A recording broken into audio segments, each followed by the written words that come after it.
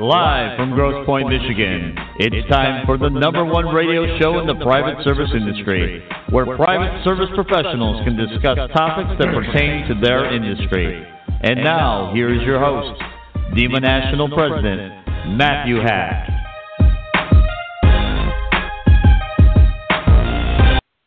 Hello and welcome back to another edition of DEMA Live. DEMA Live is a podcast radio show for the private service industry intended to bring private service professionals, vendors, principals, and recruitment agencies together to discuss topics of interest to the high net worth service industry. DEMA Live is produced by the Domestic Estate Management Association, a professional trade association intended to serve those that serve others. Our website is www.domesticmanagers.com. Our show is broadcast live on blogtalkradio.com on Wednesdays at noon Eastern Standard Time. If you are listening to the show, you can log in live on Blog Talk Radio website, or you can submit your questions live online. You can also text questions during the show to 313-404-3998. Once again, that number is 313-404-3998. My name is Matthew Hack. I'm the president of the Domestic Estate Management Association, and I'll be your host today. I'm joined today by my special guest co-host, DJ Haverkamp, a private service professional based in the New York area. On today's show, DJ and I will be joined by Matthew Weiner. Matthew is the owner of Jet Management Associates, a jet consulting company. As a part of the PSP Corner series, we'll be discussing the business and private jet service industry. DJ, let me start with you and welcome you to the show. As always, I always ask you, what have you been up to this past week? Hi, Matt.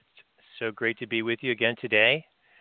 I had a pleasant surprise in the mail this week. I got my copy of the supplier guide, the preferred guide that the association has put out. And it was really exciting to receive that and to see how beautifully it was laid out with the photography and the layout. It was just what a wonderful addition to the association's lineup of services. I think this is just wonderful.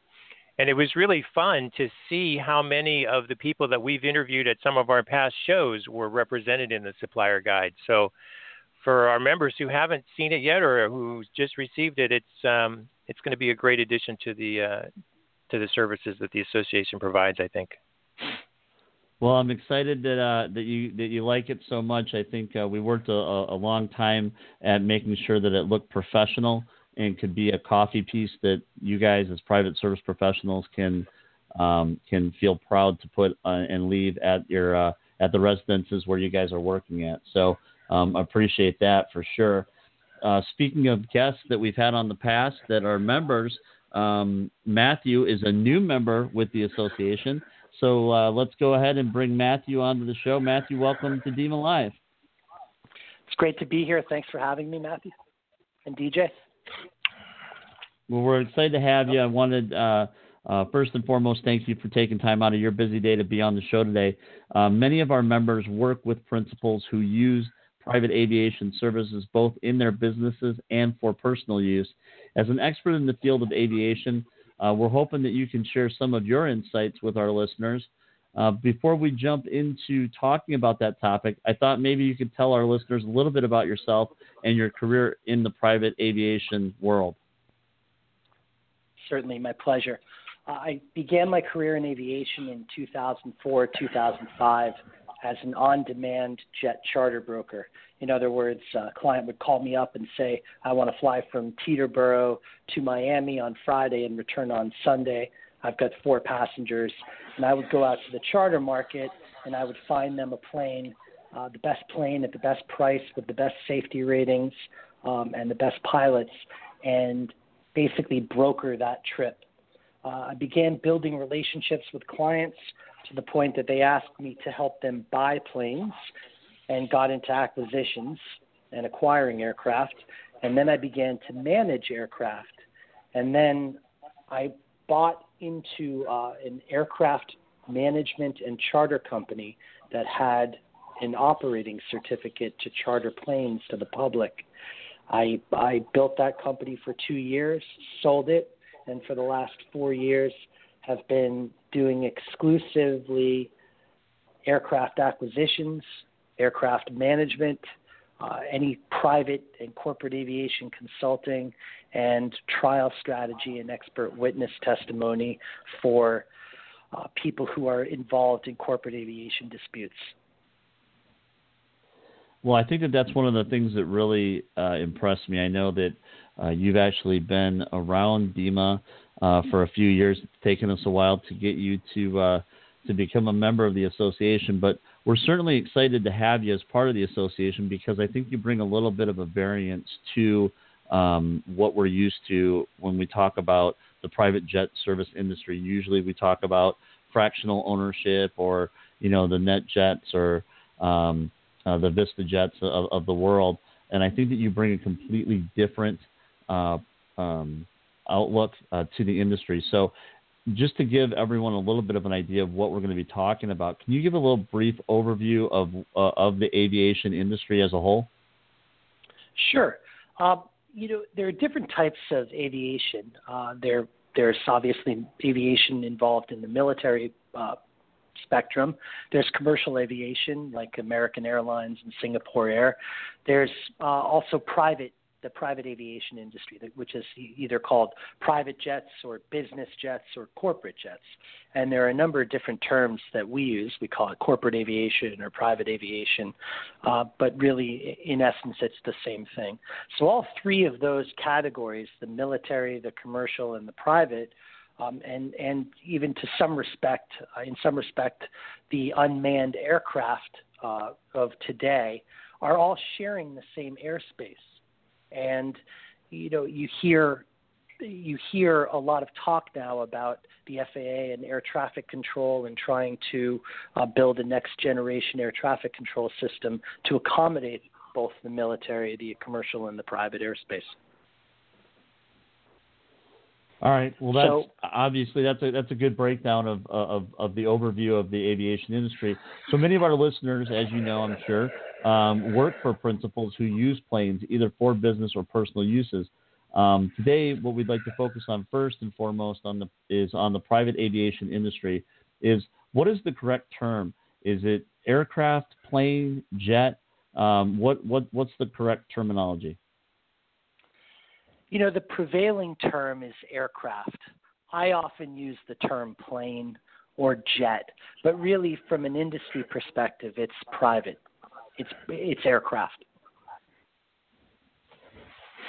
That's great, Matthew. I was wondering if you could maybe give our listeners sort of an idea as to how big an industry this is. Like, do you have any way of giving us some idea of how many planes there are out there or just how extensively the private aviation industry is? Sure. There are a number of ways to explain that, but I think one of the best ways to explain it is when you have a moment, go to a website called flightradar24.com, and that's an air traffic control satellite radar website that allows you to look at all of the planes that are in the air around the world. And there are about 135,000 flights a day around the world. But if you were to highlight the United States and look at all the planes flying across the United States at any given time, you'll be able to see a little variance in the size of the aircraft that are flying over the country. And if you look at them and you click on them, it will tell you the type of aircraft. And you'll be able to understand the sheer scope of the private jet travel industry by how many private jets you see flying over, for example, the United States at any given time. With that said, there are about 18,000 or 19,000 private jets around the world. The United States has essentially 50% of those private jets are U.S. registered. And those aircraft, they are all sorts of types of planes, from turboprops like King Airs and Cessna Caravans, which fly cargo for FedEx, for example, to Learjets, Hawkers, Citations, Gulfstreams, Bombardier Challengers. There are a number of different types of planes that make up that 18,000 plane field. And at any one given time, anywhere between 10 to 14% of those aircraft are available for sale around the world that you can buy. And just to give you kind of the scope of the new planes that come online each year, it's estimated that about 500 to 700 planes brand new planes from factories around the world come online every year. And business estimates from some of the larger companies that estimate these things estimate that over 9,000 new aircraft are going to be produced over the course of the next decade. Well, that's amazing. Can I ask, how long does a plane's lifespan usually last? Like, would you say that with that many new planes coming on, are that many planes being retired every year? That's an excellent question, DJ. It's funny because that question is really kind of the reason why used and pre-owned aircraft, why the prices for pre-owned aircraft are falling at such a great rate, because there are more planes that are being added than retired. And the reason for that is that the quality of manufacturing has increased to such a level that these aircraft last much, much longer than they should be expected to last. So if you produce an aircraft and that aircraft is maintained properly per the manufacturer's maintenance calendar, and that aircraft is hangared and well taken care of by the principal and the engines are taken care of, an aircraft should last between 30 to 40 years. And it's not unlikely that all aircraft last about 35 years. Wow, that's amazing. Maybe you could just quickly go over some of the general uses for private aircraft and how they're used in the industry. Certainly, private aircraft can transport, corporate employees. They can transport clients. They're used to transport cargo and parts, for example. Obviously, also used to transport mail. They're used for medical emergency transport. Different aircraft can be used and can have rigs on the bottom that allow them to have survey equipment and mapping equipment and aerial photography equipment on board.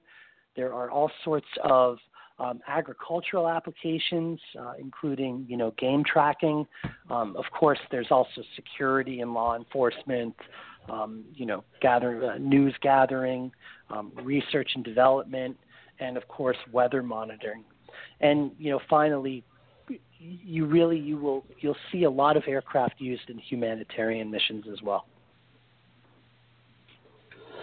I think that's extremely. Every one of those facets are all things that need to be done when utilizing aircrafts. And I think one of the most important things that when we start talking with private service professionals here at DEMA, and the reason that we've spent a lot of time looking at a lot of different companies out there, Matthew, is in my background, being a helicopter mechanic, I know how imperative it is to make sure that planes are always ready to go. They're ready to go from point A to point B, make sure that the pre-flight inspection is done the right way. So with that being said, can you go over some of the differences between charters, fractional ownership, and regular ownership? Because I think that all the maintenance that goes into planes and the insurance and stuff, those are probably important differences in every one of those different titles that I just brought up.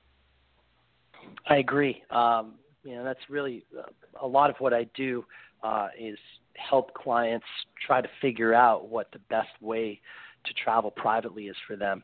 So, at the top of the list of private travel is owning your own plane, and plenty of people own their own planes. Then obviously you can buy fractions from companies like NetJets and FlexJet, and up until recently, Citation Shares and Flight Options.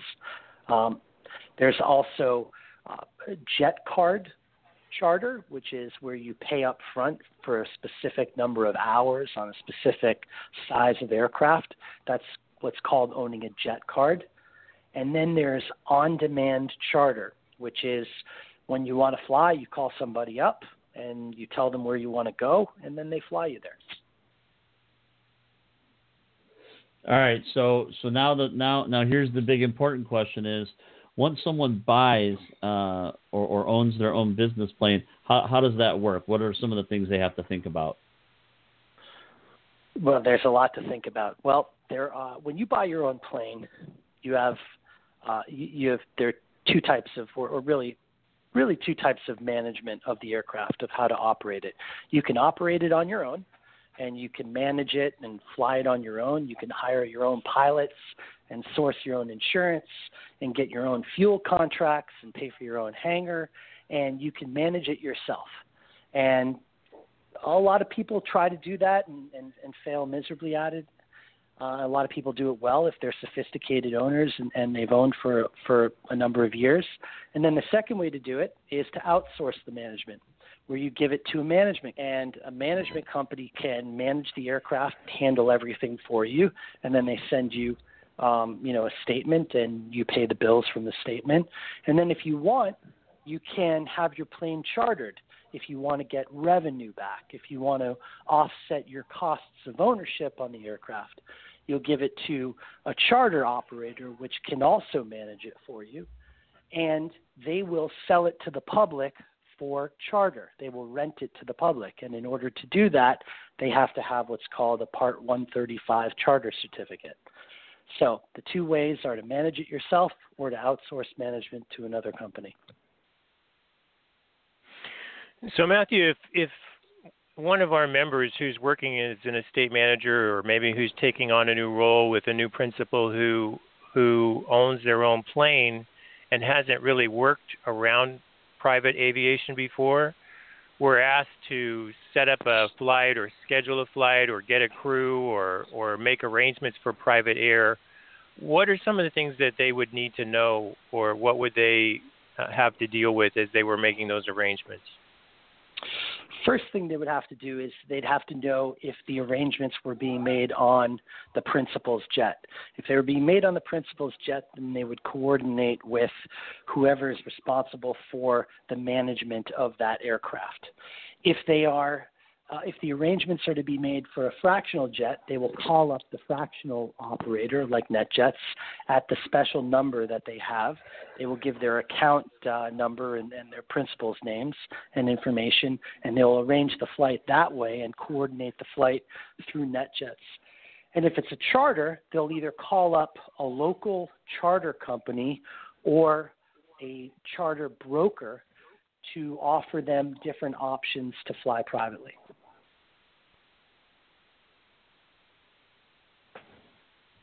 All right, excellent. So let's turn here a little bit then, and let's talk a little bit about what your company provides, because I know that when we started talking about purchasing a plane, you said that that's something that your company does. What exactly does your company do there at Jet Management Associates? The bulk of our business and really the thing that we specialize in is the full suite of acquisition services.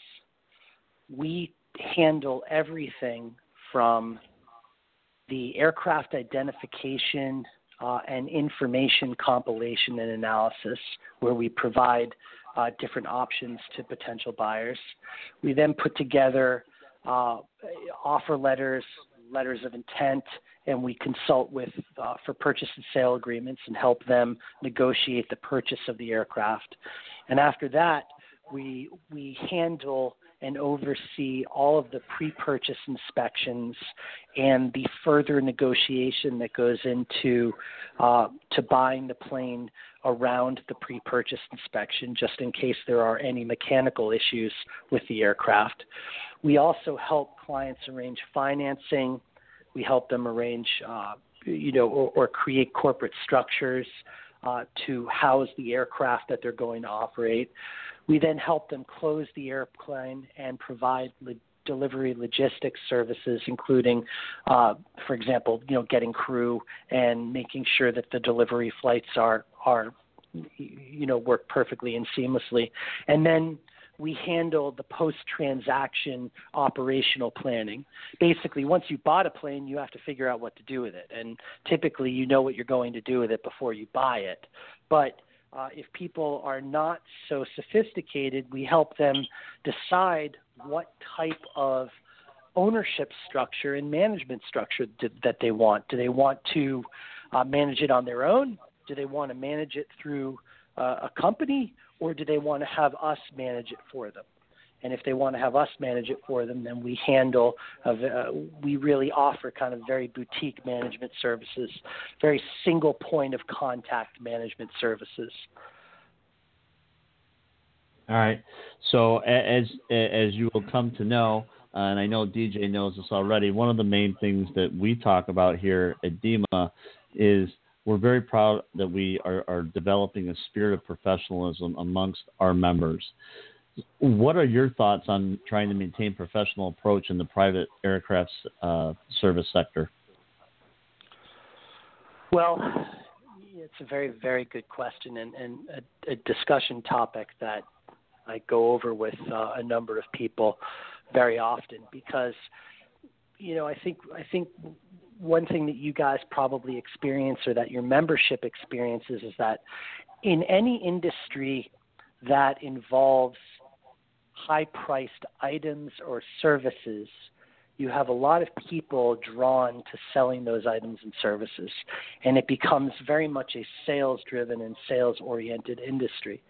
I think in the private jet industry, I think it's prevalent to see people who are real high-level salespeople who don't know a lot about the service or the product that they're selling. And, we believe at JMA that the private aviation business is a logistics and an operations business. It's about delivering a clean operational product and a clean and transparent financial product to people, as well as a seamless operations and seamless flight experience. And I think in our business, if you deliver that type of operational centric product and service to people, they will come back and they will refer you. And I think that level of professionalism, it really is the hallmark of how you build a business in our business. I couldn't agree with you more. That is so eloquently spoken and put that I think that bears mentioning, from our perspective, because we have done a lot of business with different jet aviation companies, and I think that seems to be the main thing is we want to make sure that there's a lot of education out there when it comes to this particular field. So before we move on, I would like to mention, speaking of professionalism, that we have we need to mention that we have some chapter meetings that are coming up. As a matter of fact, we have a chapter meeting this week in Denver. That'll be tomorrow, that you can still register for. We have meetings in Chicago, Houston, New York, Palm Beach, San Diego, Scottsdale, and D.C. All next week. So we're going to have a busy end of the month here of June, and that will help us kind of roll into our convention final run here going into August. So we're definitely excited about that. If you would like to register for any of those events or learn more about them, you can do that on the DEMA website at www.domesticmanagers.com, and then click on the monthly calendar. Also, other newsworthy items coming from DEMA National is that we will be having great educational speakers like Matthew.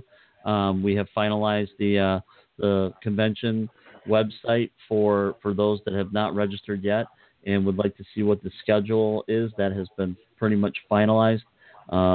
I think the last one that we're putting on there is actually you, Matthew. So we appreciate you coming to the convention this year. We're definitely excited. The convention this year is going to be August the 26th through the 28th in Scottsdale, Arizona.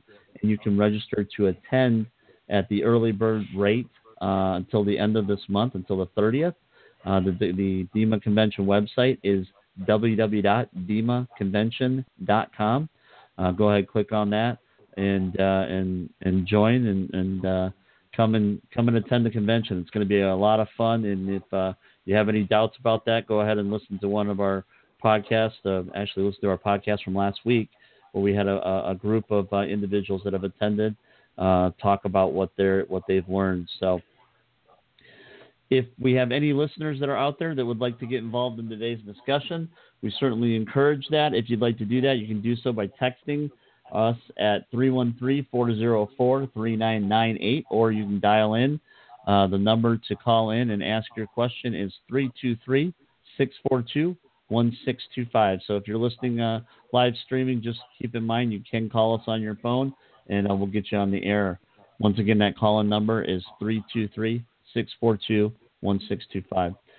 So with that being said, Matthew, could you go over real quickly the basic costs that can be associated with private aircraft ownership? Certainly. Acquisitions can be anywhere from $500,000 for a 1985 aircraft that's got clean engines and will allow you to fly a few thousand hours, to $70 million for a Gulfstream G650. So the acquisition costs are all over the map, depending on the size of the aircraft and the age of the aircraft and the technology based in the aircraft. To operate an aircraft is also a little bit different. So aviation fuel right now on the average around the country is probably about $4.50 a gallon. To fly a Gulfstream G4 operates at about 500 gallons an hour. So that would be about $2,250 an hour just to operate the aircraft for fuel. To pay for engines is about $600 an hour. To pay for maintenance is $500 or $600 or $700 or $800 an hour. All of these things add up to real big numbers. So in order to operate a G4, for example, a 1992 Gulfstream 4SP, you probably are going to spend, without debt service, $4,500 every hour just to operate the aircraft. And that's without any unscheduled maintenance for things that may break. To operate a Citation, like a little Citation light jet that you'll see on a ramp, will cost about $2,500 an hour. So, Matthew, with that in mind, I was just curious to know if you could maybe tell our listeners a little bit about the factors that go into making a decision as to whether to own a private aircraft or not. When you're consulting with your clients, what kind of things are you asking them to think about and to consider as they decide whether to own or use a fractional service or charter? DJ, that's a great question. Really, the first question to ask, and the only and prevailing question, is how much do you fly? Yeah. And if a person answers that they fly 2 or 225 or 250 hours a year, which is a tremendous amount of flying, that would be going from New York to California almost twice a month, every month. If a person answers 2 to 250 hours a year or more, then I would say you should seriously consider looking at buying a plane. If you fly less than that, then you really want to get into the discussion of, potentially taking a fractional position or buying jet cards or doing on-demand charter. And really then it becomes a question of what are your aircraft requirements? What size aircraft do you like? How far are you flying? How many people do you fly with? What age of aircraft means something to you? Are you willing to fly in a 1996 G4 SP, or would you rather fly in something that's what we call 10 or newer, meaning 10 years or newer? And once you determine what those answers are, then you can kind of figure out where the person should be in terms of private flying.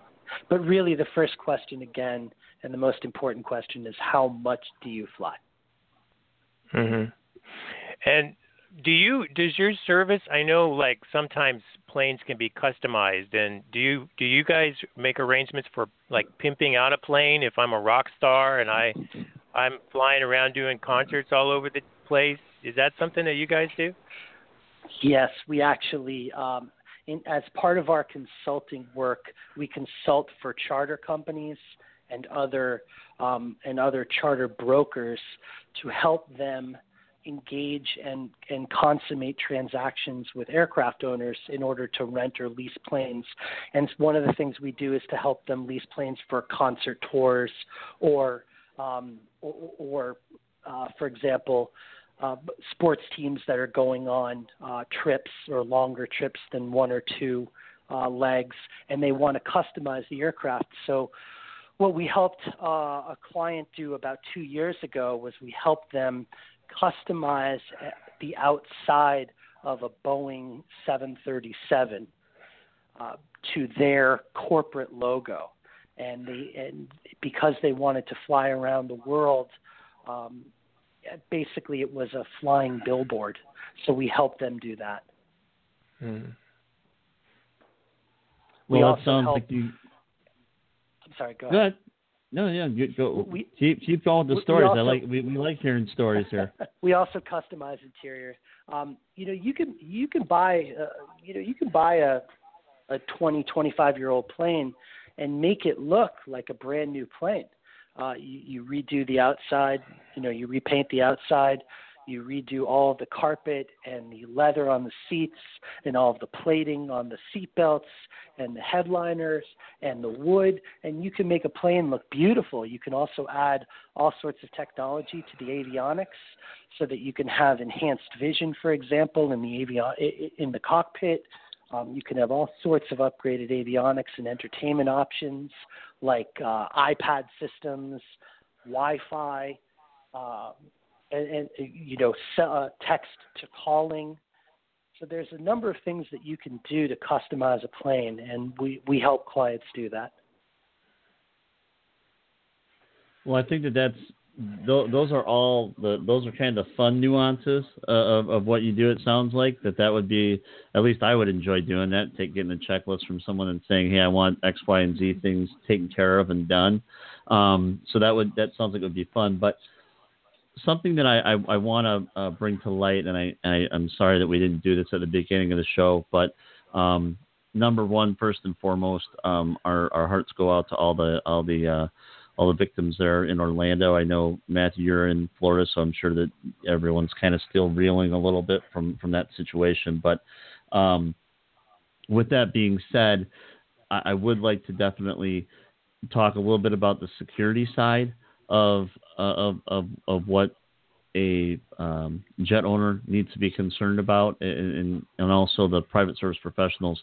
What are some of the security concerns that they need to be aware of? Some of the security concerns that they need to be aware of are, for example, when you are on the road, where the aircraft is kept. Is it kept on the ramp in plain sight, or is it kept in a hangar? If it is kept in the hangar, does the hangar have 24-hour surveillance?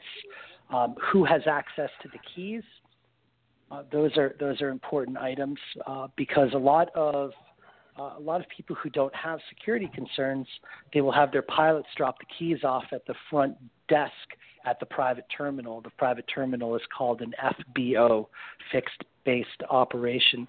So they will have their pilots leave the keys at the front desk, which means that anybody that works at the FBO or anybody who can get into the FBO can take the keys and get on the plane. So those are concerns. There are also security concerns when you land at an airport and you go to an FBO and you taxi to an FBO. Different people, depending on their security needs, different people will ask to be parked or marshaled with their aircraft to a different part of the ramp. Some people will ask to be marshaled to a point where when they open the aircraft door, that the door faces away from the windows at the FBO so that nobody can see that they're getting off. Different aircraft will block their tail numbers. Certain pilots will, if they're ordering catering, will not give the actual tail number of the aircraft so that nobody knows which plane the catering is going on. Different car services will offer different types of security. You never want to give the principal's name to a car service that you don't know. Sometimes you want to have a big SUV even though you have one passenger.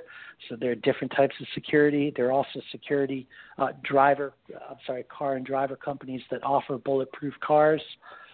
So there's all sorts of security that can be taken or security measures that can be taken.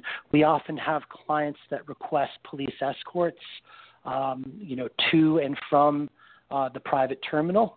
And that really, for the security-minded people, the police escort is the best way to go. It's certainly not that expensive. Really, the pricing obviously depends on the geographic location and the availability of professionals. But really, if security is of high importance to you, the police escort is really the best way to go from the airport to your destination. That's great, Matthew. That's some really good advice. One of the things that Matt and I have been doing with a lot of our guests that we've interviewed is we kind of asked them to tell us about some of the things that they see coming down the line as far as improvements or developments within their industry for the future. And so I'd be just curious to know if you could share with us some of your insights or some of the things that you see in the private aircraft industry that might be coming into play over the next 10 to 15 years. Please say hoverboards. The word of the day, gentlemen, hoverboard. Self-driving planes. Exactly. Believe me, they actually, I believe, if I'm not mistaken, the first single passenger drone took its first flight on Monday. Really? I believe so. Yes, I believe the first single passenger drone just took flight. I'm almost positive this week. So, we joke and we jest, but it's coming. It's certainly coming. So with that, someone's on the ground and they're controlling it, huh? That's right. Oh my gosh! All right. I know. So I think in terms of the private aviation industry, I think some of the positive trends are that safety keeps getting better, that the technology keeps getting better, and the ability to avoid pitfalls, operational pitfalls, keep getting better. I think you see it, kind of paralleled with automobiles, lane changing, protections, things like that, cars that you can program to drive a certain number of lengths behind another car. But I think safety is really the best thing that we're going to see in aviation. I think the training of pilots is better than it's ever been. The aircraft simulators that are being built are better than they've ever been, and they're more realistic than they've ever been, which means when the pilots go to train, that they are being put through more difficult scenarios, and that separates, the good pilots from the pilots who are not capable of doing the job the right way.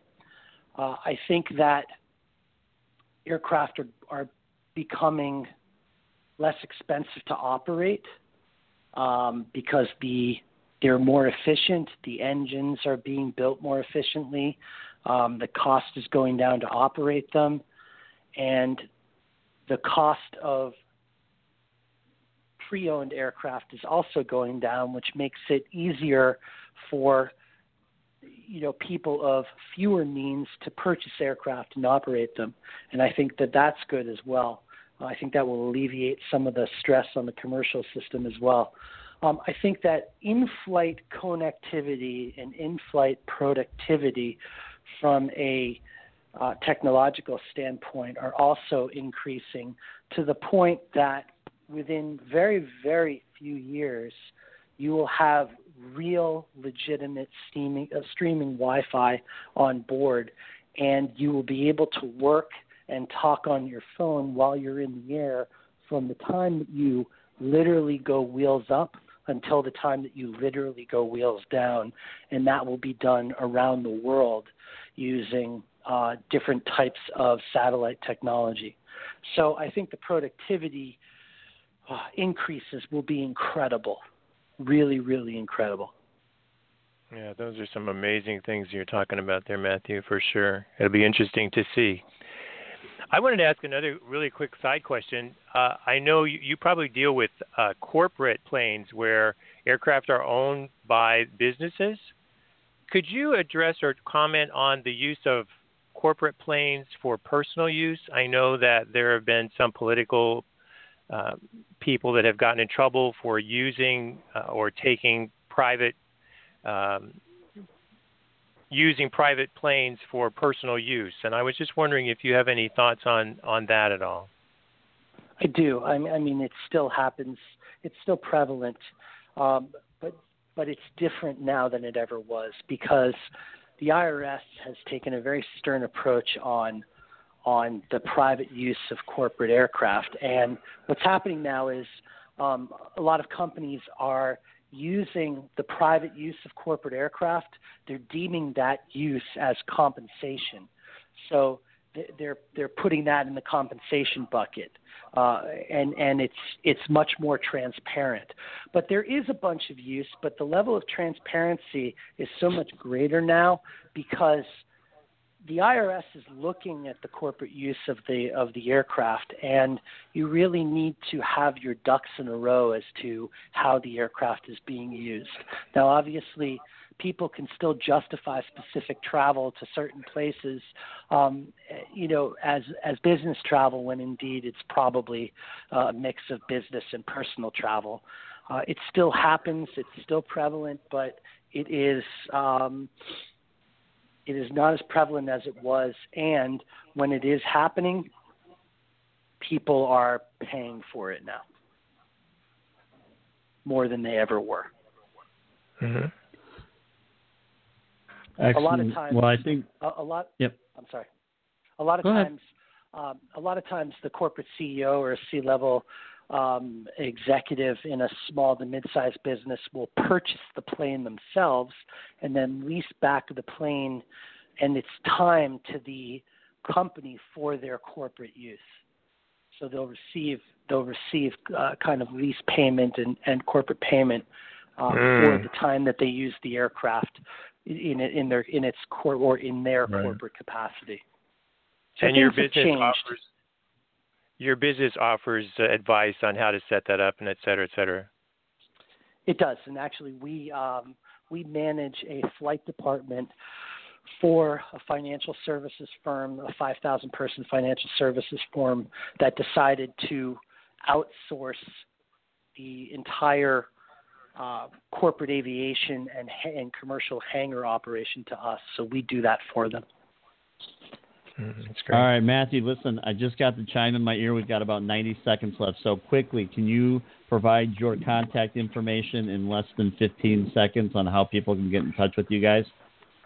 Yes, Matthew Weiner, WINER, Jet Management Associates out of Opelika, Florida, 305-790-1440. Matt, M-A-T-T, at JMA Jets, that's JMAJETS, as in Sam.com. Excellent. Well, that is great information today. We appreciate having you on the show today, Matthew.